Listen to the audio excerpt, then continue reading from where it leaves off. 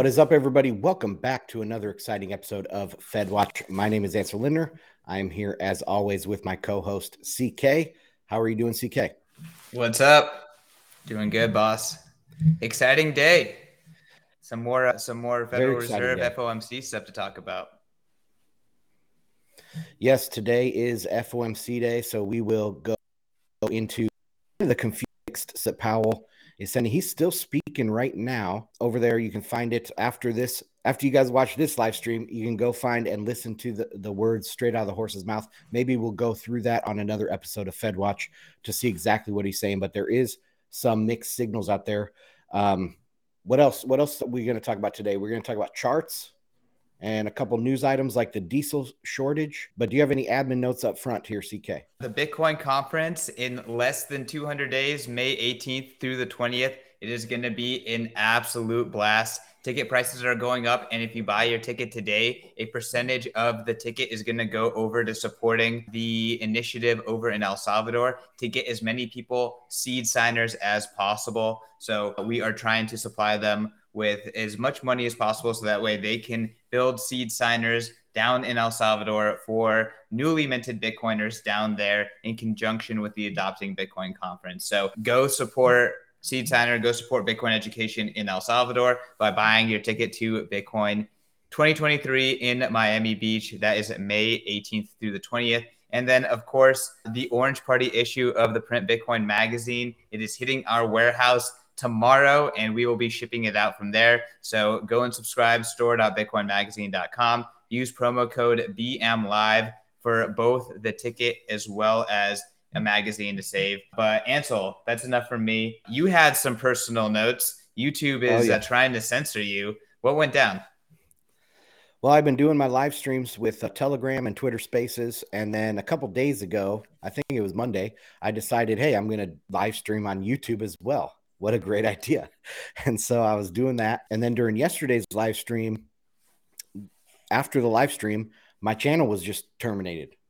I tried to go to see if anybody watched the live stream, and it said a big red banner saying your account, this account has been terminated. Checked my email, saw the post in there, or saw the email in there that said, hey, you did something against the terms of service, like a scam, or you tried to do some deceptive marketing or something like that. I was like, what? That's nothing what I said. I'm not an ICO scammer. And anyway, so my community kind of came up with the idea that I mentioned a certain politician from South America that recently there was some controversy around some of his stuff down there. And so I just mentioned it very quickly. All the headlines of mainstream media, I didn't even put any sort of a conspiratorial spin on it. I did mention some globalists from Davos and how the Marxists are losing, but that's it. That's all I said on the stream. And somehow my thing was terminated. Anyway, I've appealed it. So it's up to YouTube now. I mean, I've never had a strike on my channel. I don't mince my words either. I just, nothing has ever come up that I've never promoted different conspiracy theories. That's not my thing to talk about. So yeah, that's what happened. And hopefully I get my YouTube channel back soon. Well, you got to tweet about it, man. That is one way to get their attention. And I'm going to, hey, if you're here, go find Ansel's tweet, go to Ansel Lindner on Twitter and retweet it. Go yell at YouTube. Help him out. Yeah, the YouTube team already did respond. So I saw your Telegram message.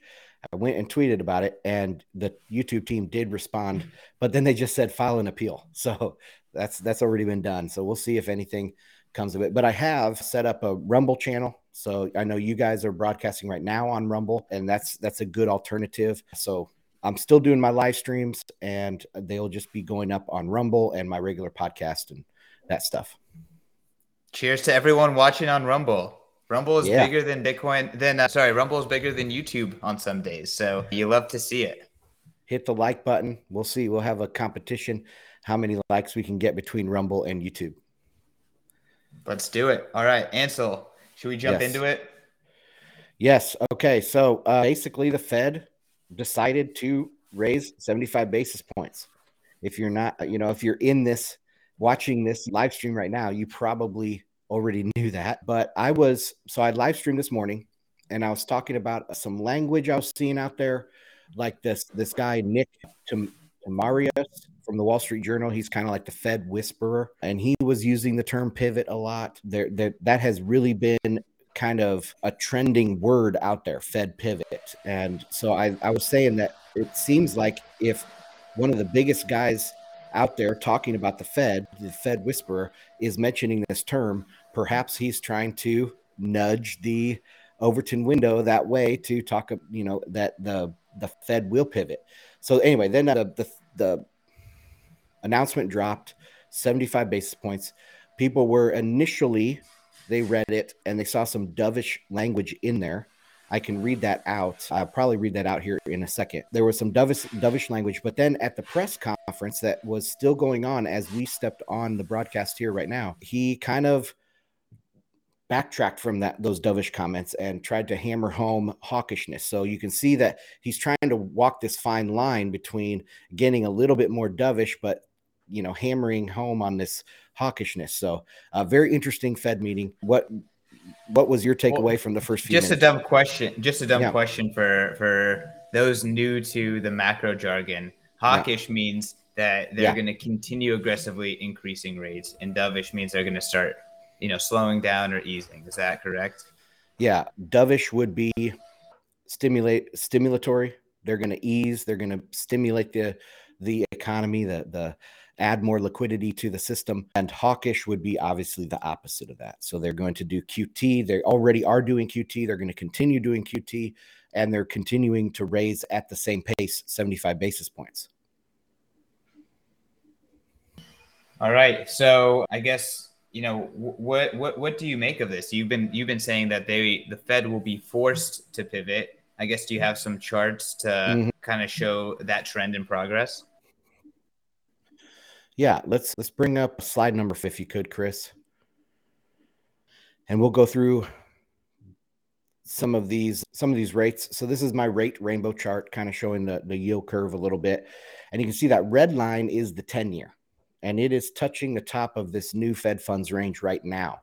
Initially, it dropped down into that range. So the top of the Fed funds range is 4% now. It goes from 3.75 to 4%. And the 10-year was at 3.95% right after this announcement. So this is the first time in this whole rate rising cycle that we're in from the Fed that the 10-year has been this low, this into the Fed funds target range. Also, if you can look, actually go to slide number 4, please, Chris. That is just the 10-year is the black line, and the 3-month is the blue line. And you can see that, well, one, you can see the 10-year kind of dipping into that Fed funds range, but also you can see the 3-month is inverted above the 10-year. And that is the gold standard for imminent recession, when those two lines invert. And so it's interesting that the Fed is continuing the 75 basis point move. This right here, this slide, I think shows why so many people were expecting something other than 75 basis points. What's your reaction to that chart?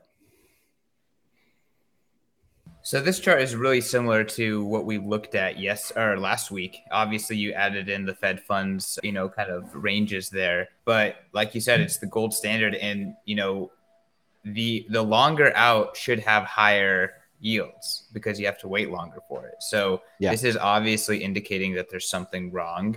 And if the 10-year is a leading indicator, and these other bonds start to lower their yield, or the market starts pricing their yields lower, then it's exactly what you say it is. Yeah, it means there's no time preference, right? The time preference is inverted actually on this chart. But also I put these big arrows on here because I wanted to point out that right at the beginning, or right after the previous Fed rate hike, so when they got to that range that is 3% to 3.25%, the 10-year kind of spiked and then came back a little bit. And you can see before this decision, it spiked and it's come back a little bit. I just wanted to point that out. So there is a possibility that the 10-year does reverse and continue higher. But my theory has always been that the interest rates will force the Fed to pivot.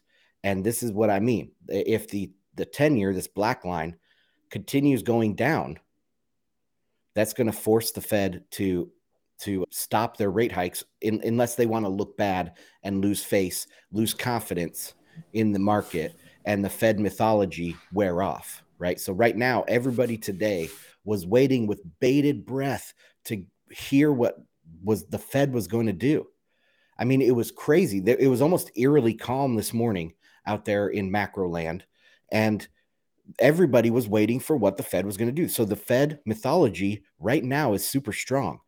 But if they continue to raise rates while the 10-year, the 30-year, even the 5-year, those start coming down and going lower than the Fed funds range, their mythology is going to blow up in their face very quickly. So will the Fed be able to raise rates despite yields coming down? We'll see.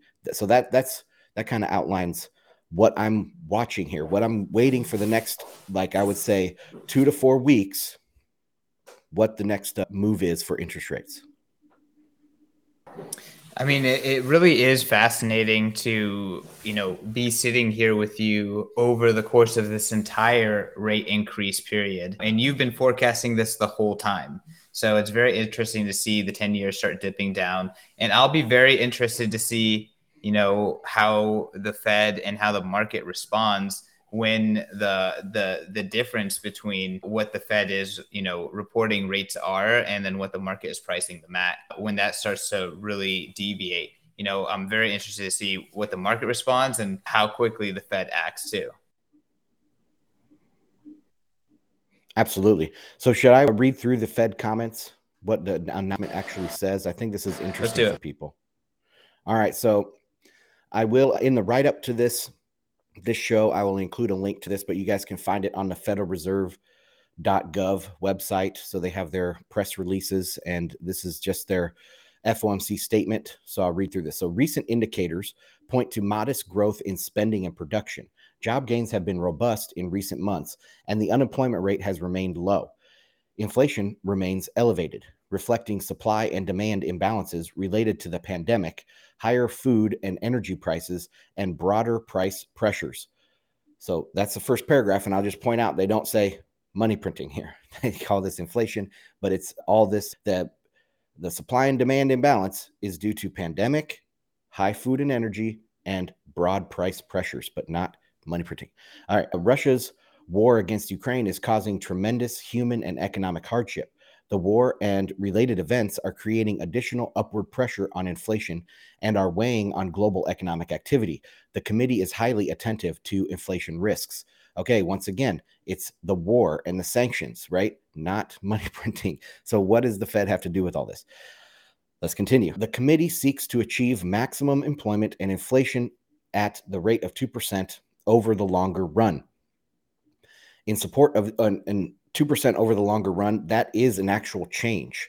So remember, in the past, it was a asymmetric 2% target. So they would be happy with 1% inflation. Then they added the language maybe 5 years ago or 3 years ago that said it was a symmetric target of 2%. So they would fight low inflation and they would fight high inflation around the center of 2%, and that's their goal. Then it changed again after COVID hit, and they said they would be willing to endure a period over 2%. So 2% in the longer run. That means inflation expectations are at 2%. So they're okay with inflation being 4% as long as inflation expectations are at 2%. All right, let's continue. In support of these goals, the committee decided to raise the target range of the federal funds rate to 3.25% to 4%. The committee anticipates that ongoing increases in the target range will be appropriate in order to attain a stance of monetary policy that is sufficiently restrictive to return inflation to 2% over time. In determining the pace of future increases in the target range, the committee will take into account the cumulative tightening of monetary policy, the lags with which monetary policy affects economic activity and inflation, and economic and financial developments. So that actually is a change in the language that people were looking at, this word cumulative. So let me read that sentence again. In determining the pace of future increases, the committee will take into account the cumulative tightening of monetary policy. So how far have they come? How fast and how far? So that's like a cumulative tightening. The lags in which monetary policy affects take into account, I lost my place. The lags with which monetary policy affects economic activity and inflation and economic and financial developments. So they're taking into account a broad range of different things, which we've talked about here on the show, like the Swiss National Bank needing swap lines. We saw this stuff happen in the UK. The global kind of dollar liquidity is definitely on the mind of the Federal Reserve when they're making this type of decision. So cumulative tightening was a change in policy or in their verbiage here. In addition, the committee will continue reducing its holdings of Treasury securities and agency debt and agency mortgage-backed securities, as described, blah, blah, blah. So they'll continue with their quantitative tightening, which is happening at a very fast pace at this point now. All right, continuing. In assessing the appropriate stance of monetary policy, the committee will continue to monitor the implications of upcoming information for the economic outlook. The committee will to adjust the stance of monetary policy as appropriate if risks emerge that could impede the attainment of the committee's goals. So that's another important bit of verbiage. I'll read that one more time. The committee would be prepared to adjust the stance of monetary policy as appropriate if risks emerge that could impede the attainment of the committee's goals. The committee's assessment will take into account a wide range of information, including readings on public health, labor market conditions, inflation pressures and inflation expectations, and financial and international developments. All right, so that's the whole statement. And I just want to reiterate that they have changed their language to be a little bit more dovish with this cumulative tightening idea, and also that they are willing to adjust the stance of monetary policy as appropriate. So instead of saying until the job is done, it will be enough, we will conquer inflation, they say we're willing to adjust if it's appropriate. So kind of interesting changes there. And you can see how people initially, when this dropped, people interpreted this as dovish. And that's why the stock market rallied, Bitcoin rallied right away, because this was interpreted as dovish. All right, I'll stop there. CK, what do you have in response to this statement? I mean, I just want to zoom out and point out the fact that everyone is still reading tea leaves with how they're saying things and what they might be open to doing and all this stuff. Like, that is screaming to you, what the hell is wrong with this system? Marty Brandt always brings up this, when he was working as a financial analyst, how during an FOMC meeting, people were trying to analyze the color of Janet Yellen's suit. You read all of these letters. Most people don't. But you are teasing out, are they saying we will crush inflation, or are we open-minded to another strategy? And it is just absolutely ridiculous. It's like, this is how we are making capital allocation, resource allocations across a complex economy. This is why we need a system like Bitcoin. We need something that's out of their hands. We need something that anyone can interpret.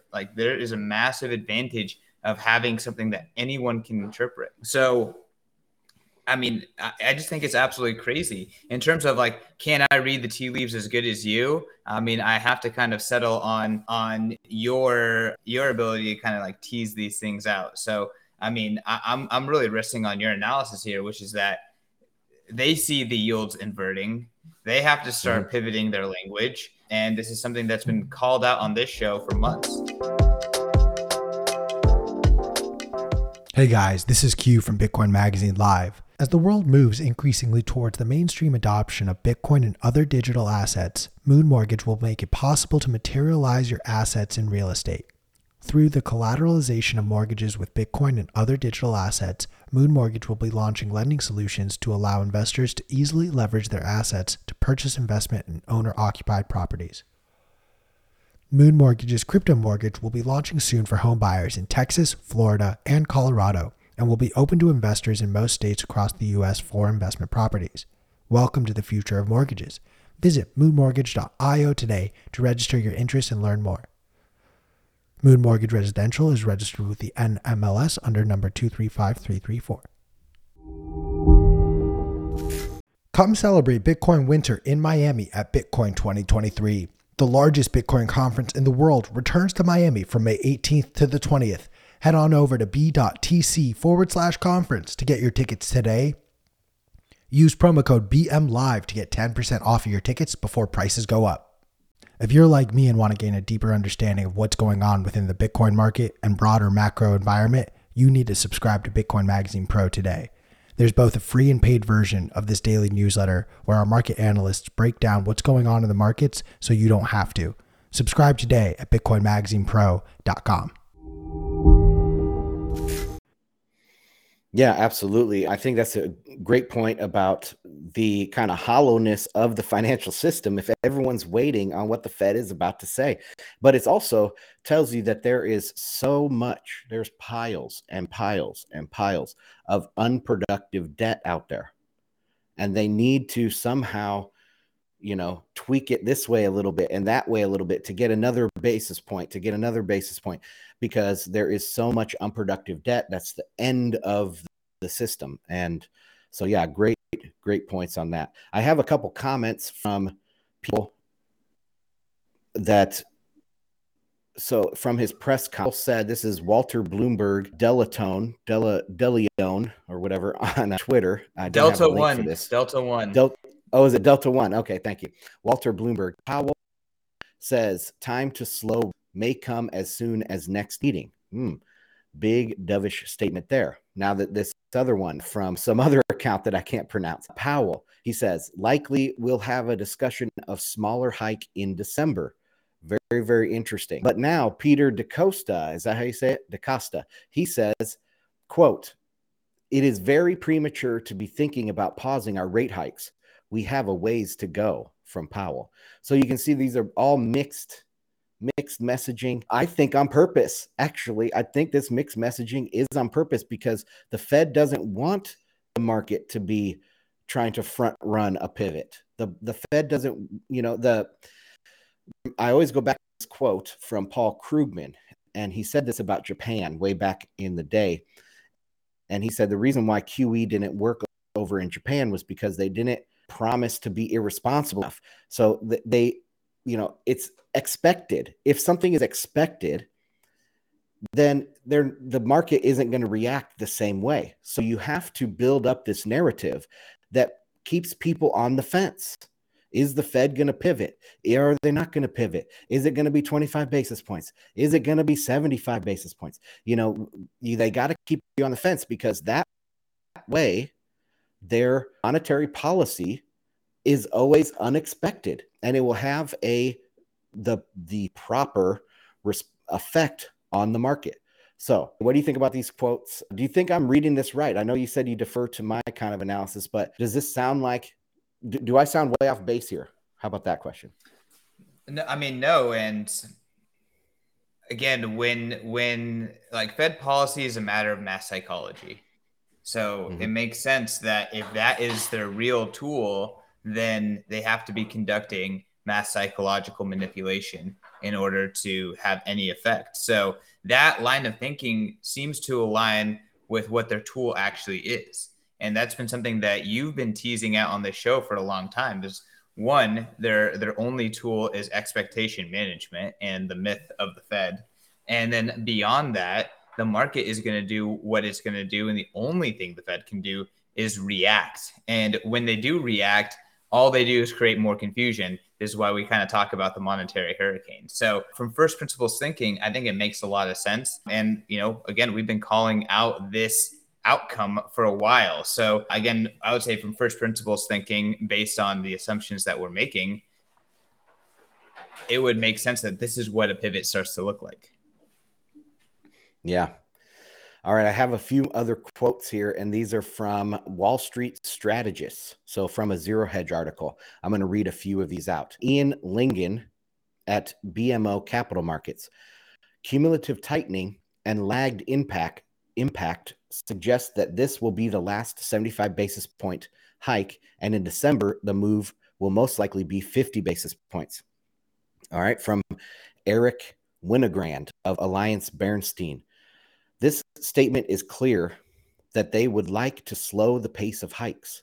In addition to looking at the data and looking at markets, they are also now considering the cumulative impact of what they have already done. All right. Peter Bachvar, CIO at Bleakley Advisory Group, quote, "The front loading is essentially over, and rate hikes from here will be more cognizant of the new economic environment we're in with respect to the much tighter costs of capital and economic clouds that are circling. This is the Fed's way of telling us that a slowdown in the pace of future hikes is upon us." Okay, and I'll stop there. More like this. Pretty much the initial reaction was dovish, like I said. I think it's interesting. I mean, they are reading tea leaves. And so people are saying in the chat that the yields aren't inverted. The yields aren't inverted? The 3-month, 10-year? I'll look at it right now. Unless it uninverted. Nope, it's still at 3 basis points inverted, the 10-year, 3-month. So right now it is still 3 basis points. The 10-year, 2-year inversion is at 50 basis points. So it is very heavily inverted. That's the most inversion since the Great Financial Crisis, if not even more than the Great Financial Crisis. So no, yields are definitely inverted hardcore right now. So correction, Powell said that yields aren't inverted. They're saying Powell said they aren't inverted, not saying. Oh, holy cow. Very interesting. So Powell is making a as if he's not looking at the charts. Is that what you're telling me? I guess it's just one of those things where a politician gets on screen and says, this is not what it is. The yields are not inverted, Ansel. Or they're taking, Jedi powers now. Yeah, or they're like taking credit for Social Security increases as if they had something to do with it. Out there on a tweet this morning. I don't want to say politicians' names anymore on streams because I don't want to get another YouTube channel terminated. All right. Next. So where should we go from here? I mean, I think that, we can look at, I would love to look at the Bitcoin chart. We did break out of that range, but now it seems like we're back to consolidation. Yeah. Okay. Yeah, let's do that. Let's take a look at these charts here. If you just want to pull up chart number 1 there, Chris, please. Now, these are from earlier today. So the live stream, my live stream I did this morning on Telegram and Spaces, I showed this tightening range here, this symmetrical triangle, and that I believe there was a higher chance of this breaking up from here.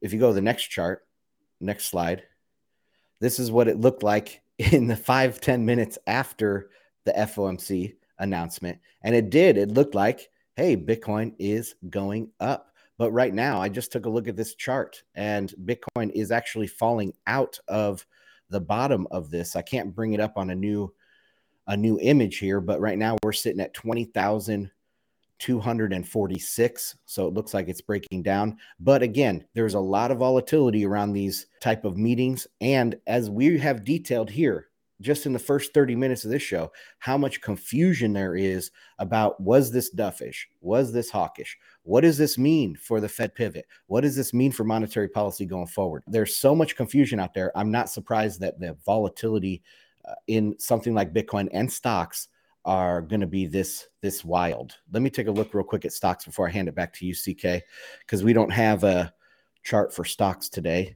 So it was initially surged as well at the FOMC meeting, but now it is falling down just barely red for the day. What are you looking at specifically?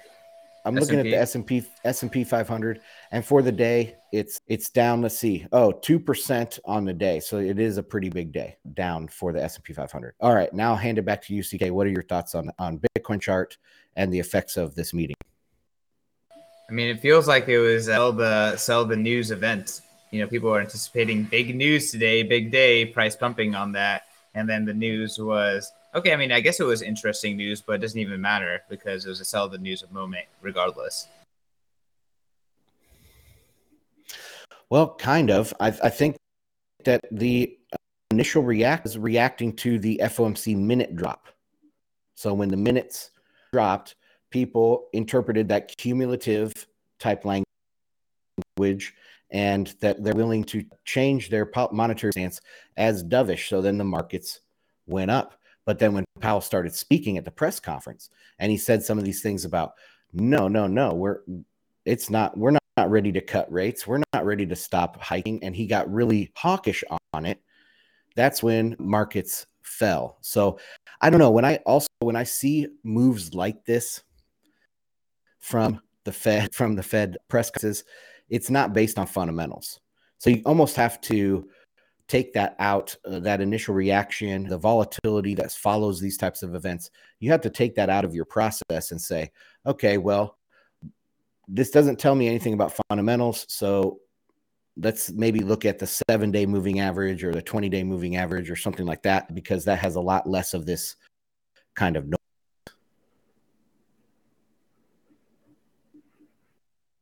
That makes sense as well. And I mean, like you said, they're trying to create confusion anyways, right? So the minutes, maybe they lighten up their language, they come on television, Yeah. They pretend like nothing's changed. And ultimately, people just don't know what to make of it. I think what you're saying is that it doesn't really matter what they say, the rates are going down. And we can already see that in the deep inversions on the 10 and 2. And you said the 10 and 5. Yeah, correct me if I'm wrong 10, on that. Well, the 10 and 2 is inverted. The 10. Sorry. Go ahead. Well, the 10 year is inverted with almost everything other than maybe the 1 month. So the 4 week and 2 month maybe is not inverted, but it is inverted with everything down to the 3 month. So that's pretty significant. But yeah, the only other chart I have on this or for macro is the dollar. So Chris, if you want to bring up number 3. I guess before we jump onto that, I guess I was just going to say, what you're saying is regardless of what they do or say, it doesn't matter.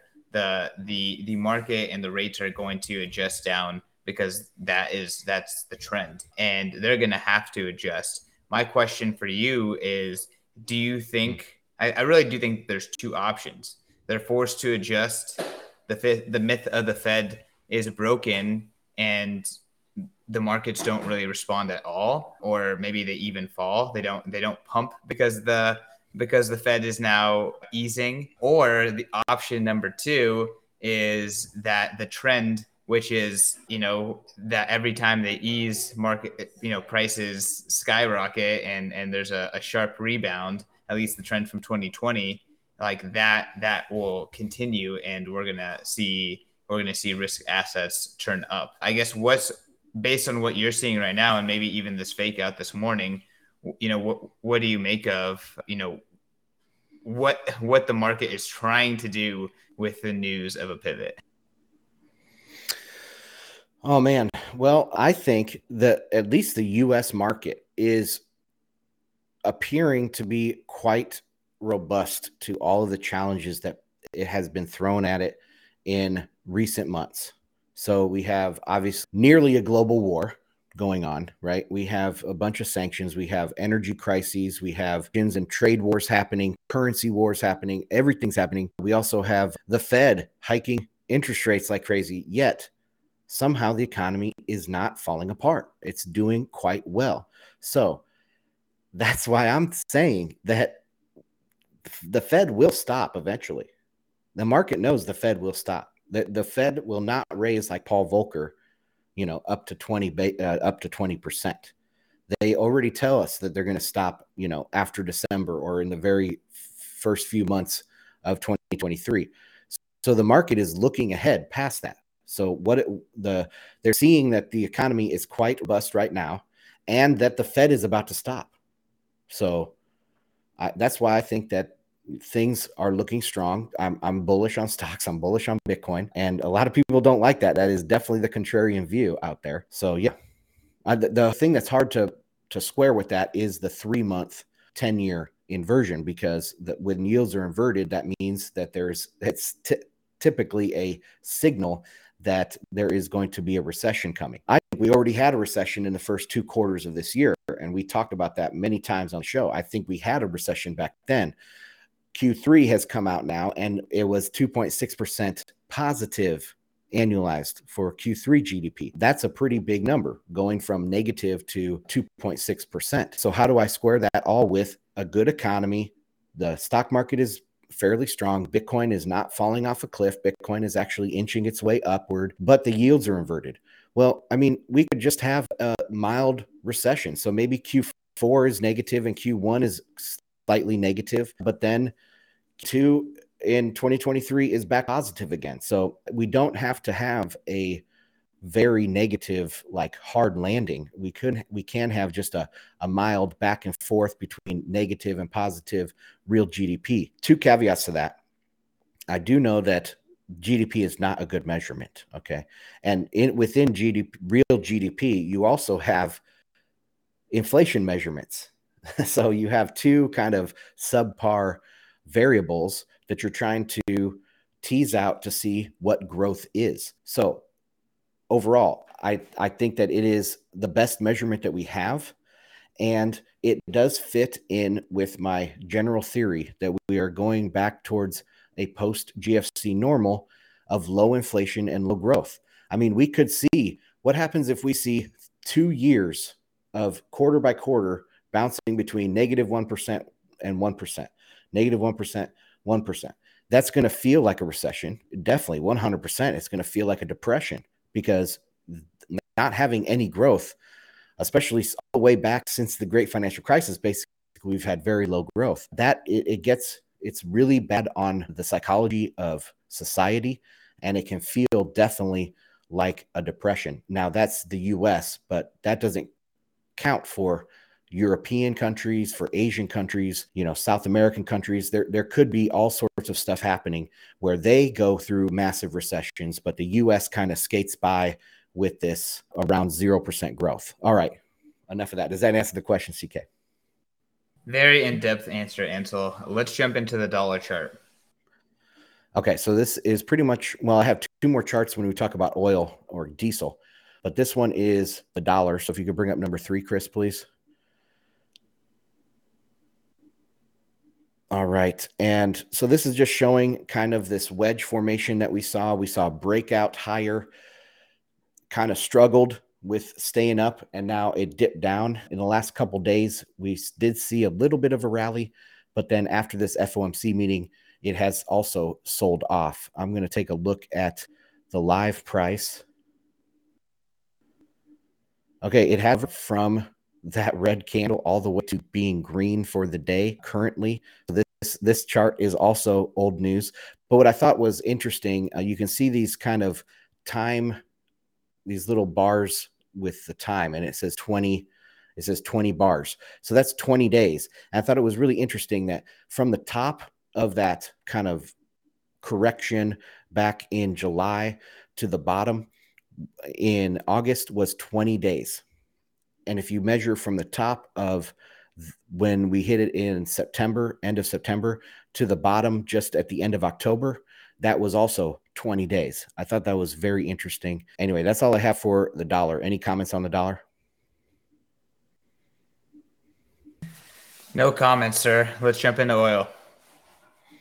Okay, so slide number 6.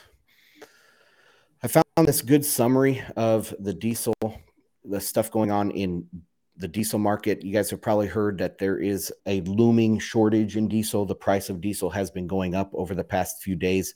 I got this off of oilprice.com. It's a great website. You guys should go subscribe, check it on a weekly basis to see the top stories there, because I think it gives really good insight.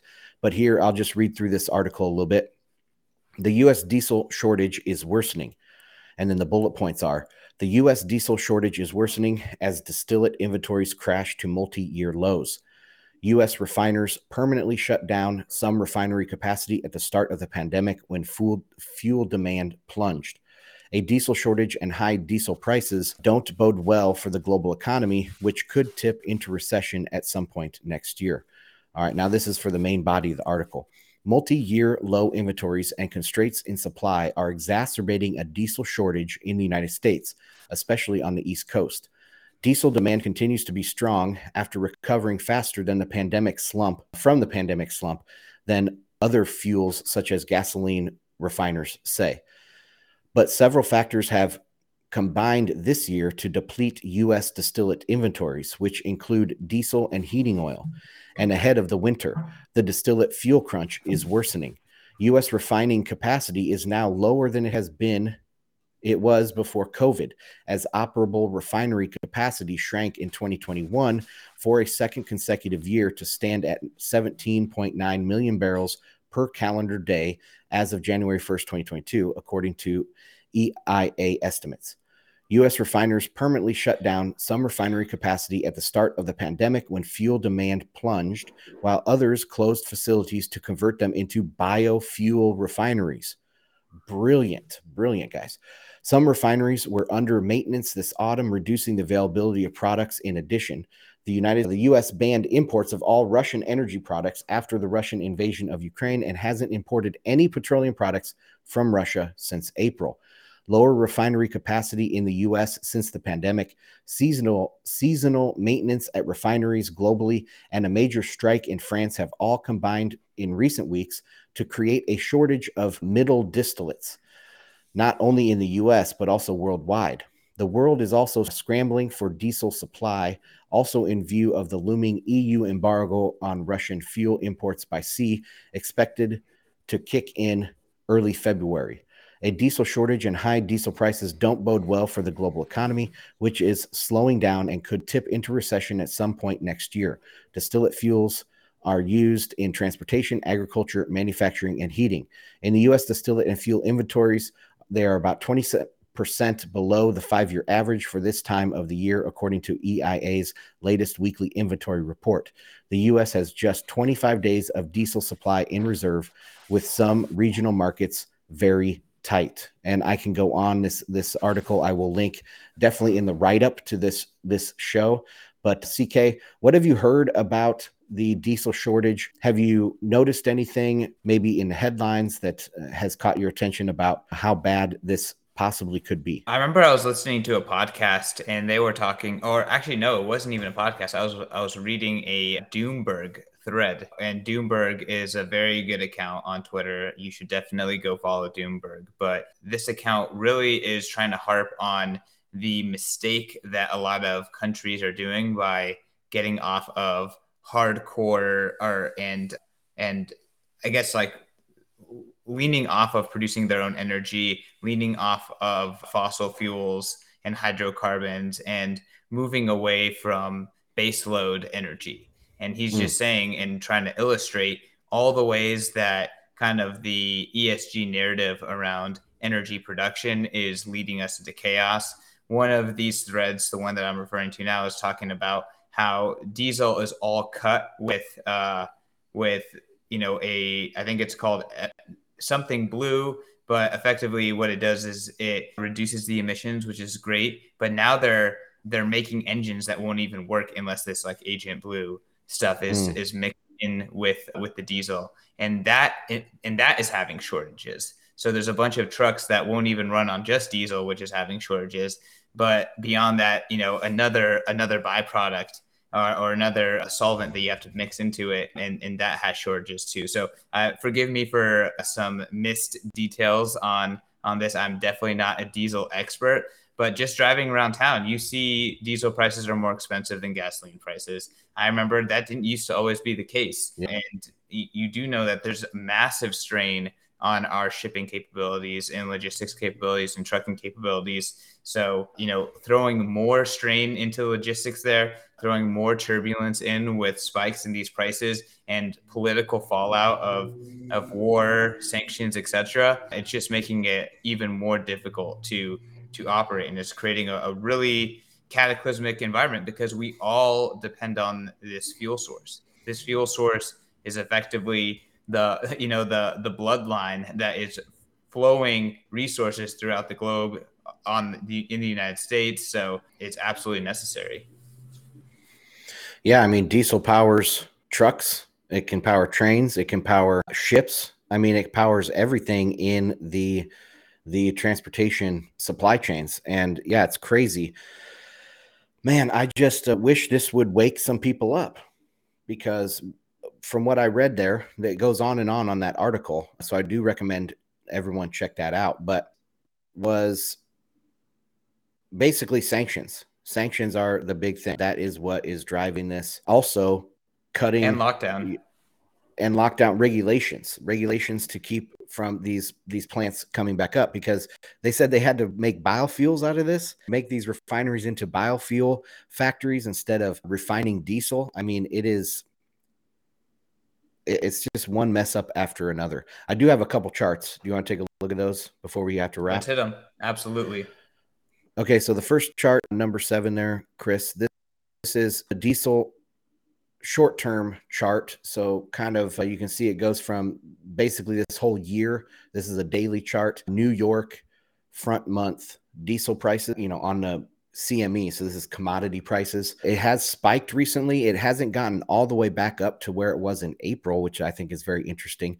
But there's a huge gap here in the last couple of days. So I don't know what is exactly up with that. But I also have a longer term chart. If you go to the next slide, the longer term chart is, you can see back at 2008. So the great financial crisis looks very similar to the oil chart, but it has, the oil chart, but it has really come up a lot higher than oil has gotten. So diesel is at all-time highs versus oil not at all-time highs. So CK, any comments on that chart, or should we wrap it up for the day? It looks like a pretty scary chart, man. There's not a lot of support or resistance either way.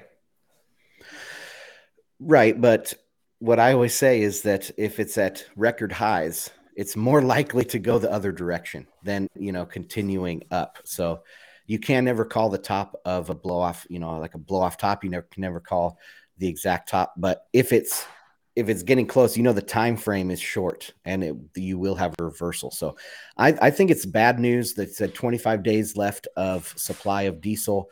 But overall, man, I'm not worried. I think the U.S. has all of this capacity for oil. We can open up new refineries. We might have a period where we have some city and higher prices, but overall, I would be terrified if I were in Europe. I mean, these are very bad situations for other places, much more than the United States. So that's all I got for this, man. I mean, just to translate, what you're saying is like, the diesel situation is probably going to get worse, but the U.S. will be on the, on the less bad side of it and has capacity to recover, whereas a lot of places globally don't. Yes. And I mean, prices move for a reason. Rising prices aren't a bad thing, and falling prices aren't a good thing. Prices move all the time for many reasons. Rising prices mean something. They should tell the market something. And so I don't really see this as a bad thing. I mean, it's going to hurt. You're going to have to tighten your belt a little bit. It's going to hurt maybe the lower income people, and that's always a horrible thing. But overall, I don't see rising prices as necessarily bad. I know I sound like a horrible person when I say that. No, I mean, no, you're just thinking in a multidimensional way about things versus, the immediate gratification, which is I want this for cheap, which obviously efficiency brings cheaper prices as well. But demand destruction also brings lower prices because people get desperate. No one's selling, no one's buying, and that destroys that lowers prices too, which is the only thing the Fed actually can attempt to do right now. So they're saying we need higher prices, whether they're making it happen or not. Ansel, where can people find you? On Twitter at Ansel Lindner. Check out Telegram, t.me/Bitcoin and Markets. And now all my live streams are going up on my podcast, Bitcoin and Markets. So just search for that in any podcast app, and on Rumble, new channel on Rumble since my YouTube was terminated. That's it. CK, how about you? YouTube, get Ansel back. All right. This guy has so much alpha. Also subscribe to Bitcoin and Markets. Y'all, you can find me at Twitter, or on Twitter at CK_snarks. Also involved in everything we do, Bitcoin Magazine and Bitcoin Conference. So go to both. Go buy a Bitcoin Magazine. Go to the Bitcoin Conference. Ticket prices are going up. Use code BMLive to save. All right. Peace. What is up, audio listeners? Thank you for enjoying another episode of FedWatch. Down in the show notes, you will find all the appropriate links to our social media, the original version of this podcast, and community links. Also, check out bitcoinandmarkets.com, where I put out a free weekly newsletter every Friday. And there you can also help support the show by signing up to become a paid member. See you next time.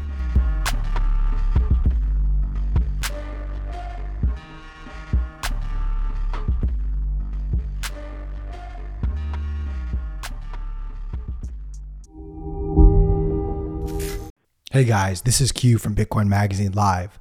Come celebrate Bitcoin Winter in Miami at Bitcoin 2023. The largest Bitcoin conference in the world returns to Miami from May 18th to the 20th.